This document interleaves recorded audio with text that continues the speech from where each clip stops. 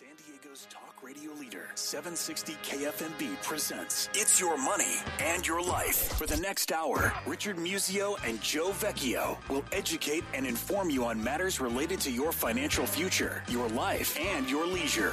Now, with It's Your Money and Your Life, here are Richard and Joe. Good evening, everybody. This is Richard Musio. That was false advertising because there is no Joe.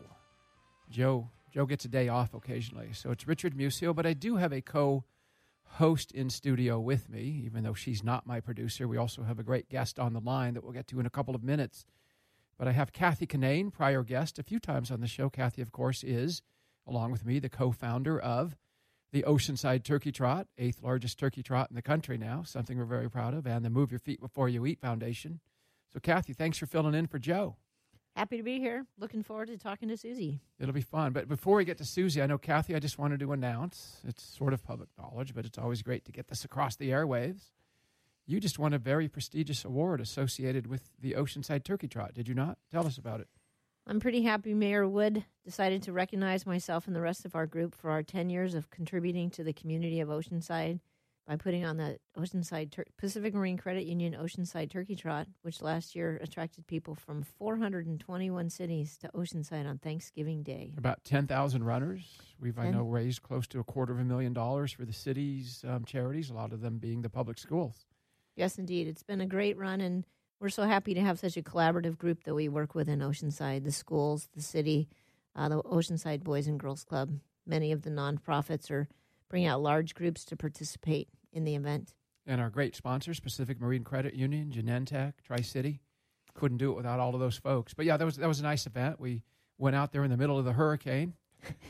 Yeah, I'm driving in the light vehicle, and the alarm keeps going off for, flooding, flash floods. Beware of a flash flood. Yeah, flash flooding on the beaches in Southern California. But we made it alive, and it was a really cool event. So that was a great honor. So again, congratulations, and thanks again for everything you do for the community. Thanks, Richard. But that being said, let's get to our guest, Susie Favor-Hamilton. Are you on the line? I am. Neat. We've got Susie Favor-Hamilton on the line. This is a show about running as well as about mental illness. And Susie, of course, welcome. We very much appreciate you being on. We usually talk to our guests first about their history, where they were born, where they went to school, what they did in school, how you became a 3-time Olympic team runner. And so, again, welcome to the show. But if you could just give us some brief background on how you came to be. Sure, and thanks for having me on the show. So I was born in a small town in Wisconsin called Stevens Point, and lived there all my life till I went to college at the University of Wisconsin. And I started running at a very early age. I just kind of discovered it on my own in gym class, and I used to run around the nature trails by my home. And it's kind of silly, but I would pretend I was a horse as a young child, and I'd gallop through these trails in the wooded trees, and it just felt so easy, and it made my brain feel really good. I wish running felt easy for me, but I still do it anyway. So you then grew up in Wisconsin. You wound up at University of Wisconsin, correct? I did, because the year that I went to college there, the year before, they had just won the national championship in cross country. Mm-hmm. So they were the number one school in cross country in the nation. Yeah, that's good stuff. And I know you won how many national championships while there? 9. Is that still the record? Busy. I believe so. I'm not sure if somebody tied it or not. Okay. That's still very impressive. Yeah, thanks. And then I know you went on. I know Kathy Kinane, who's here with me. Kathy wound up being, of course, track coach at University UCal Santa Barbara from around 80 to 83, and then was an Olympic qualifier at the marathon distance. What distance did you typically run? Go ahead. So I was a 1,500-meter runner. Oh, you were 1,500. Gotcha. Yeah, okay. That was before they had the 10,000 meters. And gotcha. Then finally the marathon, because I was too slow to do it in any other event, of course. But what were your favorite distances, Susie? Definitely actually, I would have loved to have been an 800-meter runner because it's only 2 laps around the track, a lot less tame. Sure. But I wasn't quite fast enough. So the miles, I fit into that event perfectly. Okay. Yeah, that's the mile does get over pretty quickly. That's one of the nice things about it. So how many different Olympic teams, or what years did you represent the U.S.? So I was on the team in 92, which was in Barcelona, right. and then 96, Atlanta, and then 2000, Sydney. Okay. Any one stick out in your mind as your favorite? I would say my favorite was, making my first Olympic team was the most exciting. Of course. Because here you are as a child always wanting the dream of making the Olympic team. So that was really exciting, the opening ceremonies. But I have to say the competition part, it was not my favorite, that's for sure. Sure. Just struggling with the mental components of racing was always something I had to deal with and didn't know why. Right. So, for example, when you were in high school and competing very successfully in college and beyond, you obviously had to be extremely focused, extremely, I guess you could say, single-minded, maybe not even have a normal life. Is that correct? It's so true. In looking back in sports, I'm always, contemplating, should I have been more balanced? Should I have had other interests? And then this other side of me says, well, to be the best, you have to really focus on that one thing. And because the other runners are doing the exact same thing. Sure. But in hindsight, it would have been healthier for me to have more balance and have something else in my career, whether it was a job or something else besides the running. Even though running was a job, but just something else to give it balance. Sure, makes sense. So, Susie, did your coaches work at all with you on that, preparing for? Never. That's yeah, disappointing. They didn't. Yeah, they don't. In college, and you would probably know better, and I bet you were a lot different, but it's almost like they have you for 4 or 5 years, and they just want to get the best out of you. And, if you're injured, you still run on injuries. If you're suffering from an eating disorder, it's overlooked. These things happened during my time in the 80s. I think it's a lot better now. But no, there was never any talk about what are you going to do beyond running. It was always she's just going to be a runner. She's going to be an Olympic runner. Sure. And how, in terms of eating, did you have normal eating habits, or did you have some issues there? I did, and I developed those in high school. And looking back, there was some runners that there was one in particular who beat me at the national championship in cross country, and it's held in San Diego. It was called the Kinney, and now it's called Foot Locker. Sure. And this woman or this girl who beat me was basically a skeleton. And I actually connected with her recently on Facebook, but she was so skinny, and she won, that I perceived lightness with running fast. And that's when the eating disorder started, is when I started to see girls that were stick thin.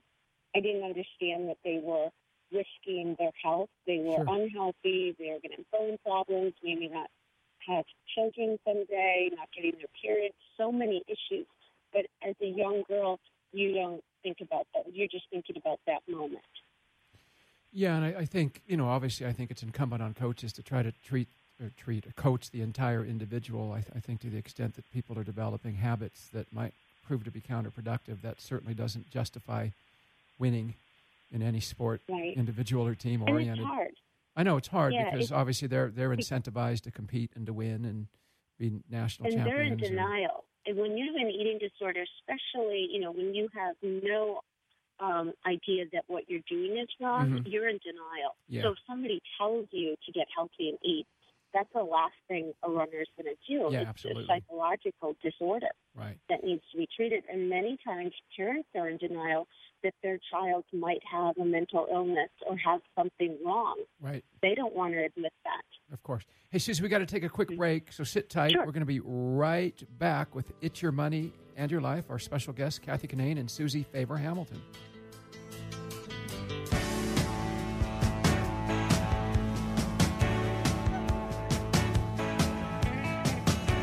We're not running on empty, although I will be at about mile 12 of the Carlsbad Half Marathon. Anyway, we're back with Hit Your Money in Your Life. Susie Favor-Hamilton online, also Kathy Kinane here in studio. Kathy, I know you had a question following up on our discussion about healthy diet. Yes, that running on empty definitely brings it up. You know, it's just tragic. Is it lunchtime yet? It's lunchtime. It's just I'm tragic hungry. that these coaches don't talk to the athletes about, you know, the power of good nutrition and how important it is to have good fuel in order to be successful. And hopefully when you're out there talking about your book as part of your mission, you can talk to these young athletes, female and male, about how critical it is to have, you know, a healthy diet from stuff that's grown out of the earth, not out of a box, and for not doing things like bulimia, where I remember at UCSB we went up to an invitational at Berkeley, and all these women at the table were eating iceberg lettuce, and I definitely felt out of it. That was all that was on their plate was iceberg lettuce, and I thought, okay, the future in running is not for me because I'm definitely not going to eat iceberg lettuce. But, you know, it's just tragic. It's horrible. And I think that there's a lot of coaches that prey on the young athletes' version of being perfectionists, for having the ideal body, for being, you know, running until they drop. You know, there's a lot of stories about female athletes who, I think back in the 80s, we had one who, when she didn't win, she jumped off a bridge and was crippled. And, you know, it broke my heart that the NC2A didn't look into it and into coaching techniques that encourage these athletes to basically run themselves to death. And they didn't look into the mental aspect of it. Like, you know, when somebody is taking their life or attempting to even take their life or thinking about it, these things have to be addressed and they have to be brought up nationwide, you know, the educational part. And I know when Miss Ormsby, who jumped off the bridge, she, you know, it would be great to have psychologists, sports psychologists, you know, to talk to people, especially after that happened. I don't know how much education was done to the different runners in the country. I know at Wisconsin there wasn't any therapy to explain to runners why she did this. Where, you know, she didn't do that on purpose. She didn't want to jump and kill herself, and she, thank God she didn't die. It was the brain, the chemical imbalance in the brain, and people have to understand that. Well, a lot of it, too, I think, comes from the NC2A coaching. I was the only female in Pac-10 back then in the early 80s, and I remember going to the meetings, and Brooks Johnson was there, and at the Stanford Invitational, he was in the middle of the track, and he was yelling at Ellen Lyons, saying things that I would never yell at anyone. And I thought, wow, doesn't somebody need to talk to this guy about verbal abuse towards this woman who was a Stanford student and former national champion? You should not speak to her the way he was speaking to her. And yet, you know, that same weekend they voted him Coach of the Year.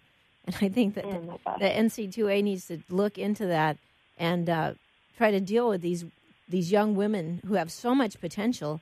And I don't think they necessarily thrive in such a negative environment. And I asked Patty Sue about that, you know, that verbal abuse that these coaches often dole out to these athletes who want to please everybody to the point of, you know, committing suicide or attempting to, or just every night being depressed enough to, you know, throw up or take laxatives. Right. Yeah, that's a tough one. Hey, yeah. Susie, if we asked a question that's too personal, you know, feel free just to tell us. But growing up, did you have a normal childhood? I mean, was your family so-called normal, or were there some issues in your family that might have contributed to how your career played out? So are you asking me that one? Yeah, I'm asking you that one. Okay, Susie. Yeah.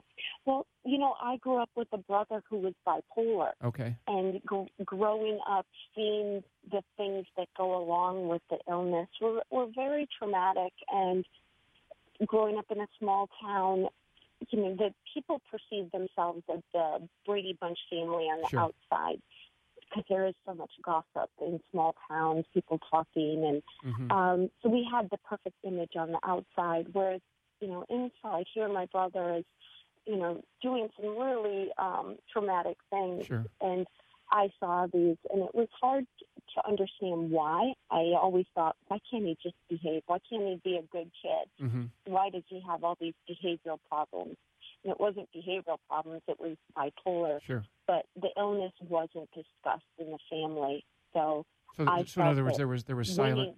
So your family was yeah. sort of, so to speak, silent about things. Yeah, and back then I've talked to so many people, and they're like, "Yeah, that's how my family was." It's just a lot of how we grew up. I'm not saying that every family was like that, but in my family it was. And I felt if I won races, I could make up for the pain Sure. that my parents were going through. I could bring good attention to the family, and I did that. I mean, a lot of my parents' happiness was, you go to the grocery store. Oh, your daughter's so wonderful. She won this race. She's so perfect. There was so much feedback, positive feedback from my performances that made them very happy, which I think is normal for a lot of parents. But I based it on solely making them happy. But isn't there a lot of pressure there? Because, I mean, you're representing the family, and then if you live in a small town, you're probably representing the town. And then if you go to your state university, you're probably representing all of the people of Wisconsin every time you race. Yeah, and in hindsight, I wanted to go to UCLA so bad. But I remember when I was being recruited, the academic advisor, he was really pushing to get me into the school because my grades were so poor. And he said, we can get you in. We'll make an exception. We can definitely get you in. It's going to be very tough for you. We'll have tutors, but I think we can get you through. And I think that scared me. I really didn't want to be somebody that dropped out because of her grades. And going to Wisconsin, I felt that they were actually, it wasn't going to be as difficult, and they were going to really help me to get through college. And were the low grades? I knew I had a learning disability going into college.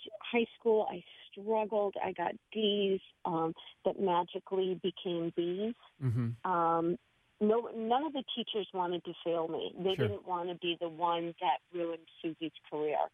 And I suffered from ADHD, which nobody knew until a year ago.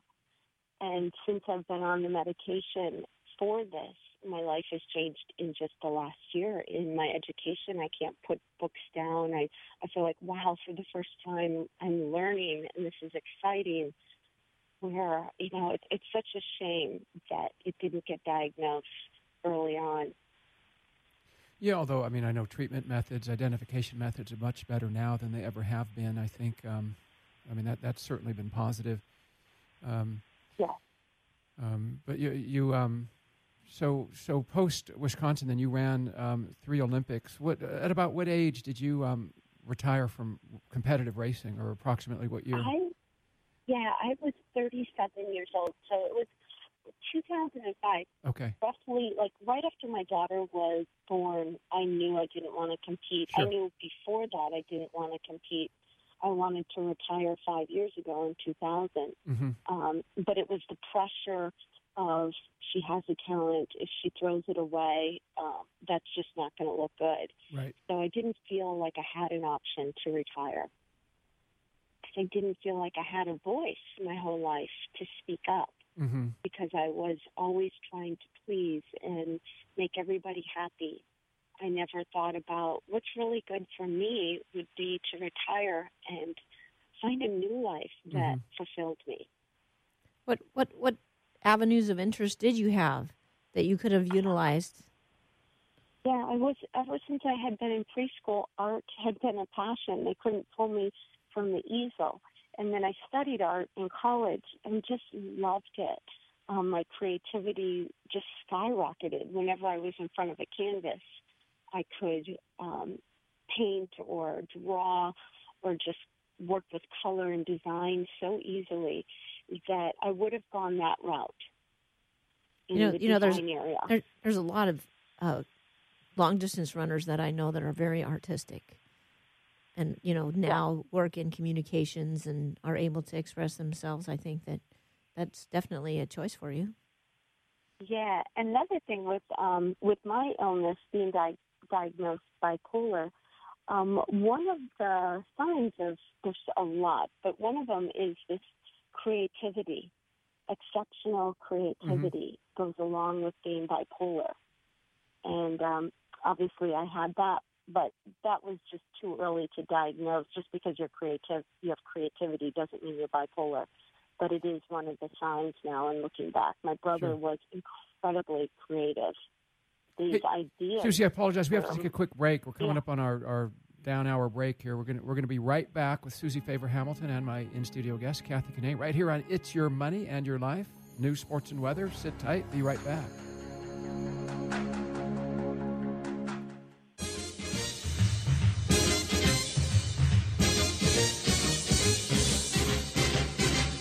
Welcome back. It's Your Money and Your Life. This is a time when Richard thanks the sponsors. That's what Joe always says, so I'm saying it to myself. I speak to myself a lot, and frequently I don't even listen to myself. But big thank you to our sponsors, UBS with Michael Carrancha and Drew Freitas. Also, our favorite CPAs on the planet, Jason Kruger, CPA with Signature Analytics. Also, Polito Epic Associates in lovely San Marcos. Don Epic, CPA, and Paul Polito ramping up for tax season. Also, Joel Grushkin with Cost Segregation Initiatives, helping real estate owners improve their cash flow.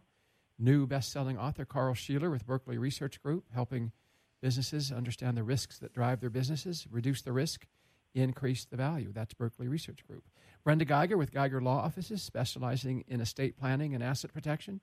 Also, California Republic Bank, a niche market bank that works with family offices and wealthy families who own businesses in real estate here in Southern California.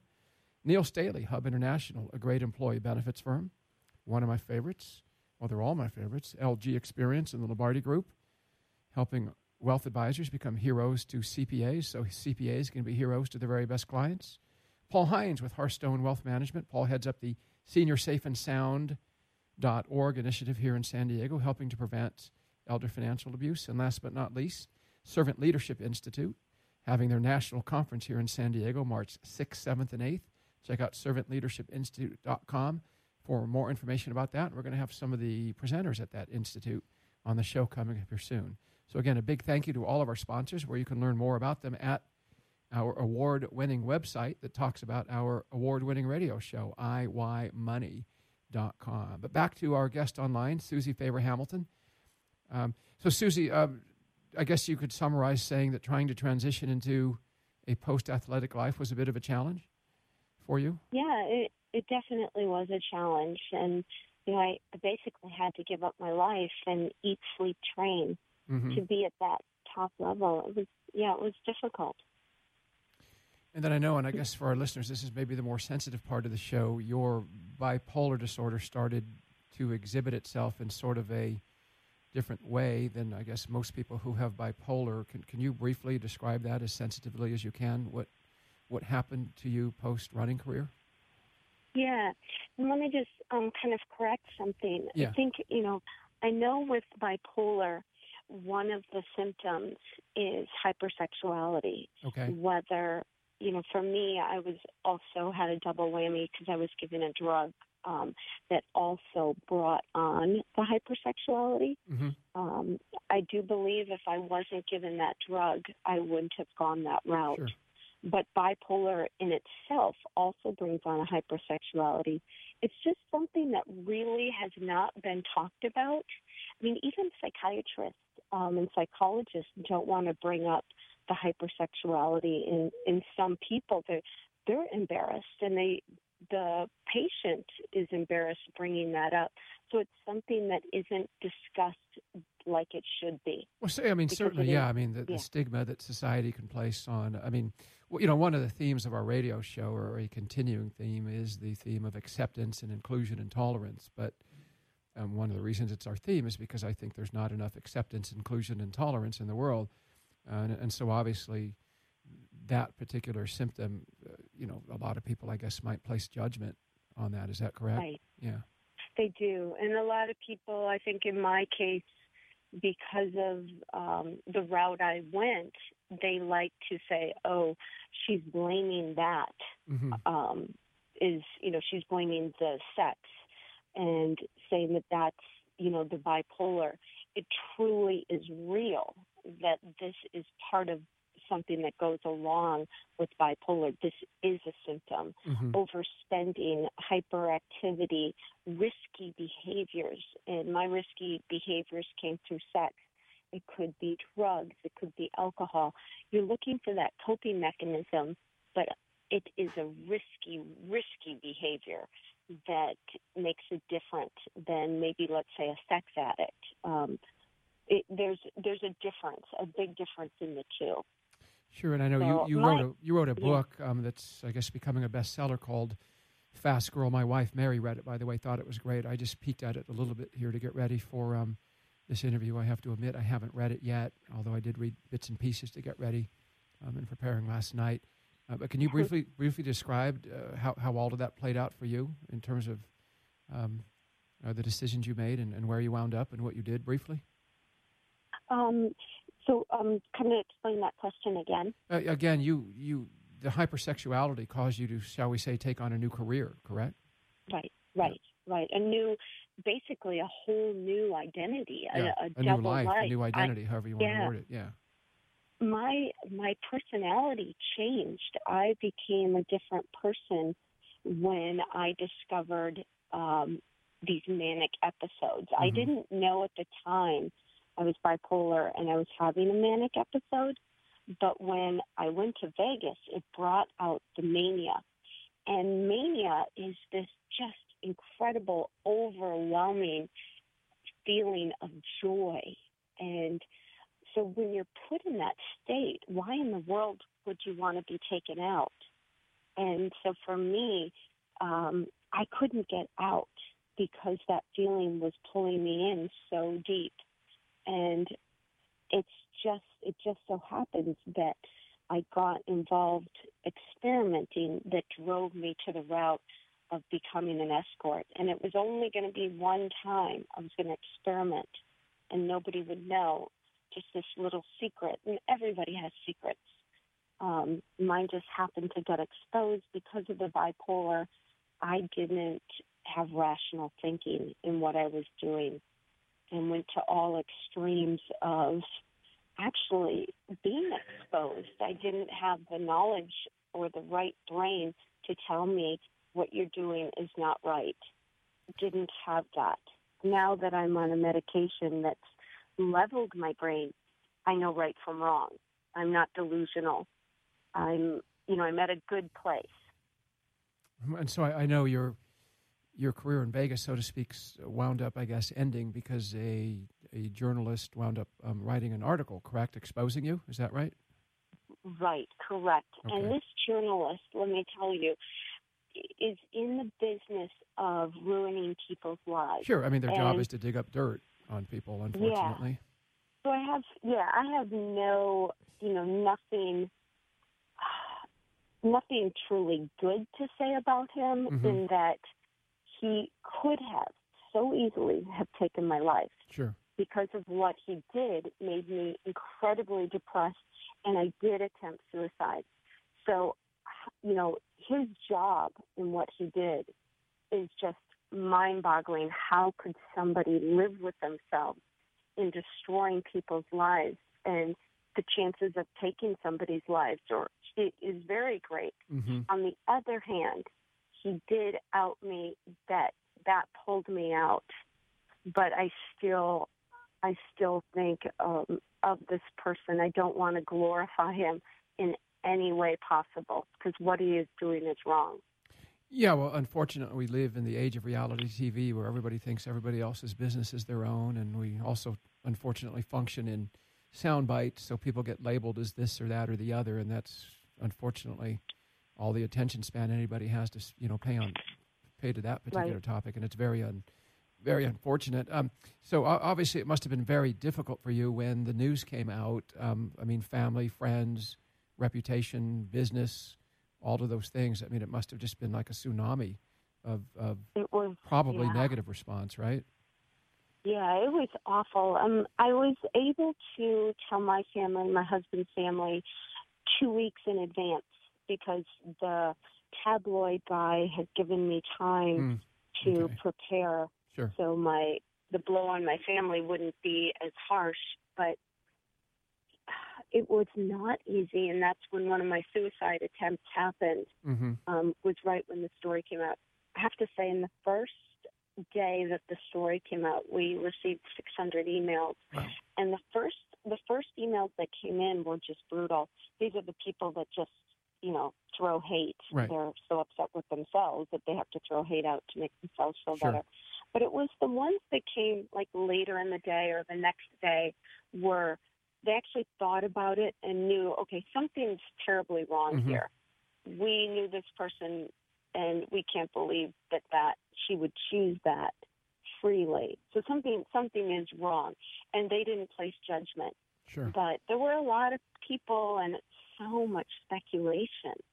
But I was in no position to talk or tell what was going on because I was in such an unhealthy state. My husband even came up with a statement immediately for me because I was gone. I was not present in reality anymore. So I needed a lot of help. Oh, it's good that you've gotten a lot of help. Hey, we've got to take our last quick break with It's Your Money and Your Life. So everybody sit tight. We're going to be right back with Kathy Kinane and Susie Favor Hamilton right after these brief messages. Sit tight.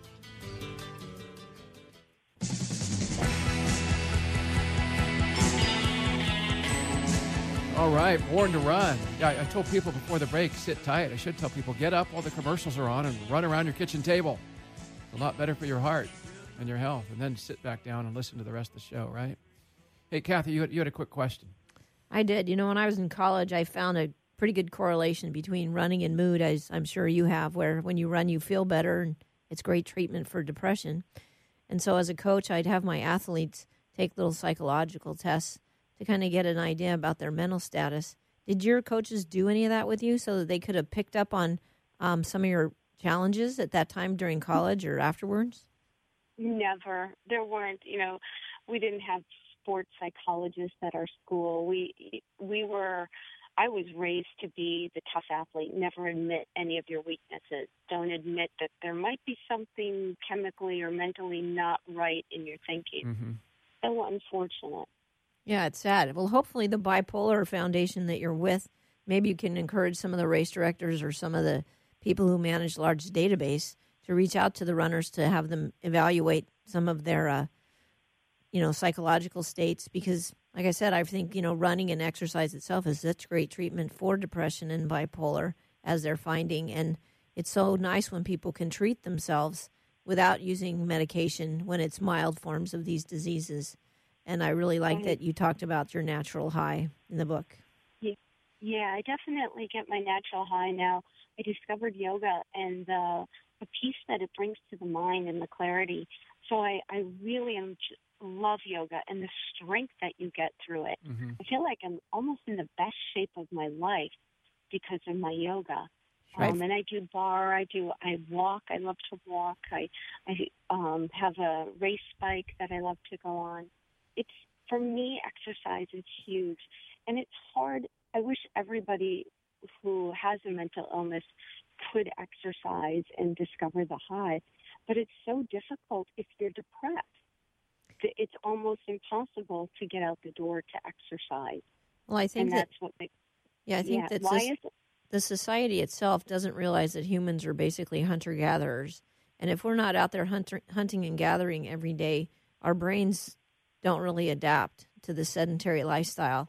And we've really got to push that, especially people like yourselves who are spokesperson, that even if they just walk up a steep hill, they're going to get a little adrenaline rush. They're going to get the deep breathing that you get from yoga. And it's going to be a very healing part of their day. And it will help them overcome some of their states of depression, of course, when it's mild or moderate as opposed to severe.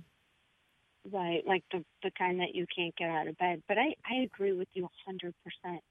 I'm very fortunate because I was given this platform to speak out about bipolar, and that's why I share my story. I think a lot of people wonder, why do you share this story? Because it's reality. Bipolar isn't something that looks beautiful. It has risky, ugly behaviors, and I want to talk about that. I want to save relationships. I want to save marriages, and I'm very fortunate to have a husband who focused on my illness, not my behavior. And I truly believe if more people focus on the illness instead of the behaviors and know with bipolar that it's an illness not meant to hurt others on purpose. It's an illness that the person wants to make themselves feel better, and they do whatever they have to, and Absolutely. it's very narcissistic. Yeah, although, I mean, in this country, 1 person out of every 5 suffers from some form of mental or cognitive issue, whether that be depression, bipolar, and all kinds of variations. 1 out of 4. It's 1 out of 4 right, now. 25%. Yeah, I'm a CPA. I should have been able to figure that out. 25% is 1 out of 4. This is kind of a statistic, 60 million, which would be 65 of the largest cities in the U.S. Right. That's the amount of people that have mental illness. Yes. And one more staggering thought is 22 veterans a day die by suicide. And yeah, we have a very higher. significant homelessness issue here in San Diego, and well over 50% of them are veterans, many of whom have mental issues. It's very, very sad how this nation has not treated the people who've served the country well, particularly here in so-called America's finest city. But and the only way it's going to change is if, as communities, we wrap our arms around it and we start doing things like cancer. Look at what happened. With all these races and awareness and the pink. If we could do something like that for mental health, but it's going to take everybody to come together, and that's why speaking out is going to help that. Absolutely. Now, I know, Susie, you're heading down to North County of San Diego here for the Carlsbad Marathon, running the half marathon, as I will be, for the International Bipolar Foundation. What can you tell us about the work that you're doing for them? Well, look for us. We are in these neon yellowish shirts. Okay. And basically, their foundation is just fabulous because they want to bring awareness, first of all, but they're doing research. And we need more research to find the right drugs and the right therapies for bipolar that can really reach out and help everybody. Because that's the key. People always want to know, well, what's the solution? What can I do to get over this? You'll never get over it. You live with it for the rest of your life. But we can come up with better drugs, better treatment, better coping mechanisms. And that's the key is what are you going to use in your life to take over that mania? Because drugs take it away and people want it back. So they stop their medication so they can go back to that risky behavior because it's more exciting. And we need to find drugs that can help in a way that people want to stay on them rather than go off of them. So, Susie, did you happen to exhibit any of these behavioral challenges when you were running during your running career or only after you'd had your daughter? I definitely showed them during my running career and looking back, but you wouldn't think, oh, she's bipolar, because the running was a coping mechanism to keep me more level. It basically wiped me out every day to a point where, okay, I could finally sit down at the end of the night. But if I wasn't running, I had enormous amounts of energy, and I could tackle 10 projects at a time, never really completing them, but I had this enormous amount of energy. So running definitely played a part in keeping me stable. I always wonder, I wonder how many people are self-medicating themselves through their running. And I know it's a huge amount.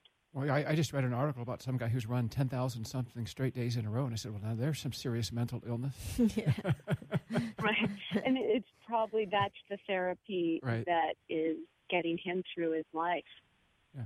Susie, I also wonder... But God bless him. Yeah, I know, God bless him. That's quite an accomplishment. I also wonder, did postpartum depression play any role with you? I mean, that's another topic where there's some stigma, where I don't think there's enough public discourse on how serious it is. Yeah, they have studies that are relating that childbirth can bring on bipolar in some patients. And I know now after my childbirth that something changed in me dramatically. They thought I had postpartum, but I knew that it was something different. I couldn't have guessed I was bipolar, but I knew something was terribly wrong with me. But one of my issues that I want to make clear to, not an issue, one of my things that I'm really trying to make people aware of is I was basically misdiagnosed in 10 minutes from a doctor. Wow. I was told I was depressed when I was really bipolar, given the wrong medication. that was not a good combination with somebody who was being bipolar. Mm-hmm. And just, I didn't know the question to ask. I didn't know to speak up and tell my doctor my medical history and my family, and the doctor never asked me. And now I've learned that each doctor, on an average, spends 7.5 minutes with a patient to diagnose them as depressed and give them these dangerous drugs that can cause such havoc on their life. To me, is mind-boggling, and that part of our system has to change. Well, yeah, I mean, insurance companies and pharmaceutical companies basically control the universe. It's sad in the sense that we're so focused on symptoms as opposed to early prevention, detections, cures, whatever particular issues we might be talking about medically. It's not just with regard to depression, bipolar. I think it cuts across the spectrum. Early detection, you're right. We do that for breast cancer, you know, early detection. Why can't we have some system in place for mental illness for early detection? Absolutely. So, Susie Favor-Hamilton, you wrote Fast Girl. We got about 30 seconds here. How can people buy your book? Where can they find it? They can go on Amazon, and I think that's probably the easiest way. It's in Barnes & Noble. Okay. So it's basically in all the bookstores. And this book isn't painting a beautiful picture on bipolar. It's showing the bad behavior so people can recognize that in loved ones. And I know my book has saved lives. I've gotten letters from people who said they were going to take their life, and they read my book. And it gives me the chills to think that, okay, I accomplished what I wanted, as difficult as this book was. It's helping people. That's great. Susie, really, really appreciate you being on the air with us. Also, Kathy Kinane, thanks for coming in. And you did a great job filling in for Joe. Also, big thank you to Justin Hart running our board, Craig Blanke, Dave Sniff, everybody here at KFMB who allows us to do this great show. Again, 7 first-place awards from San Diego Press Club in the last 3 years. No, we're not competitive at all here. We keep track. But again, Susie, thank you. Kathy, thank you. Everybody, make sure you keep moving. It's your money and your life. Keep moving. Don't sit still. Have a good week, everybody. Take care.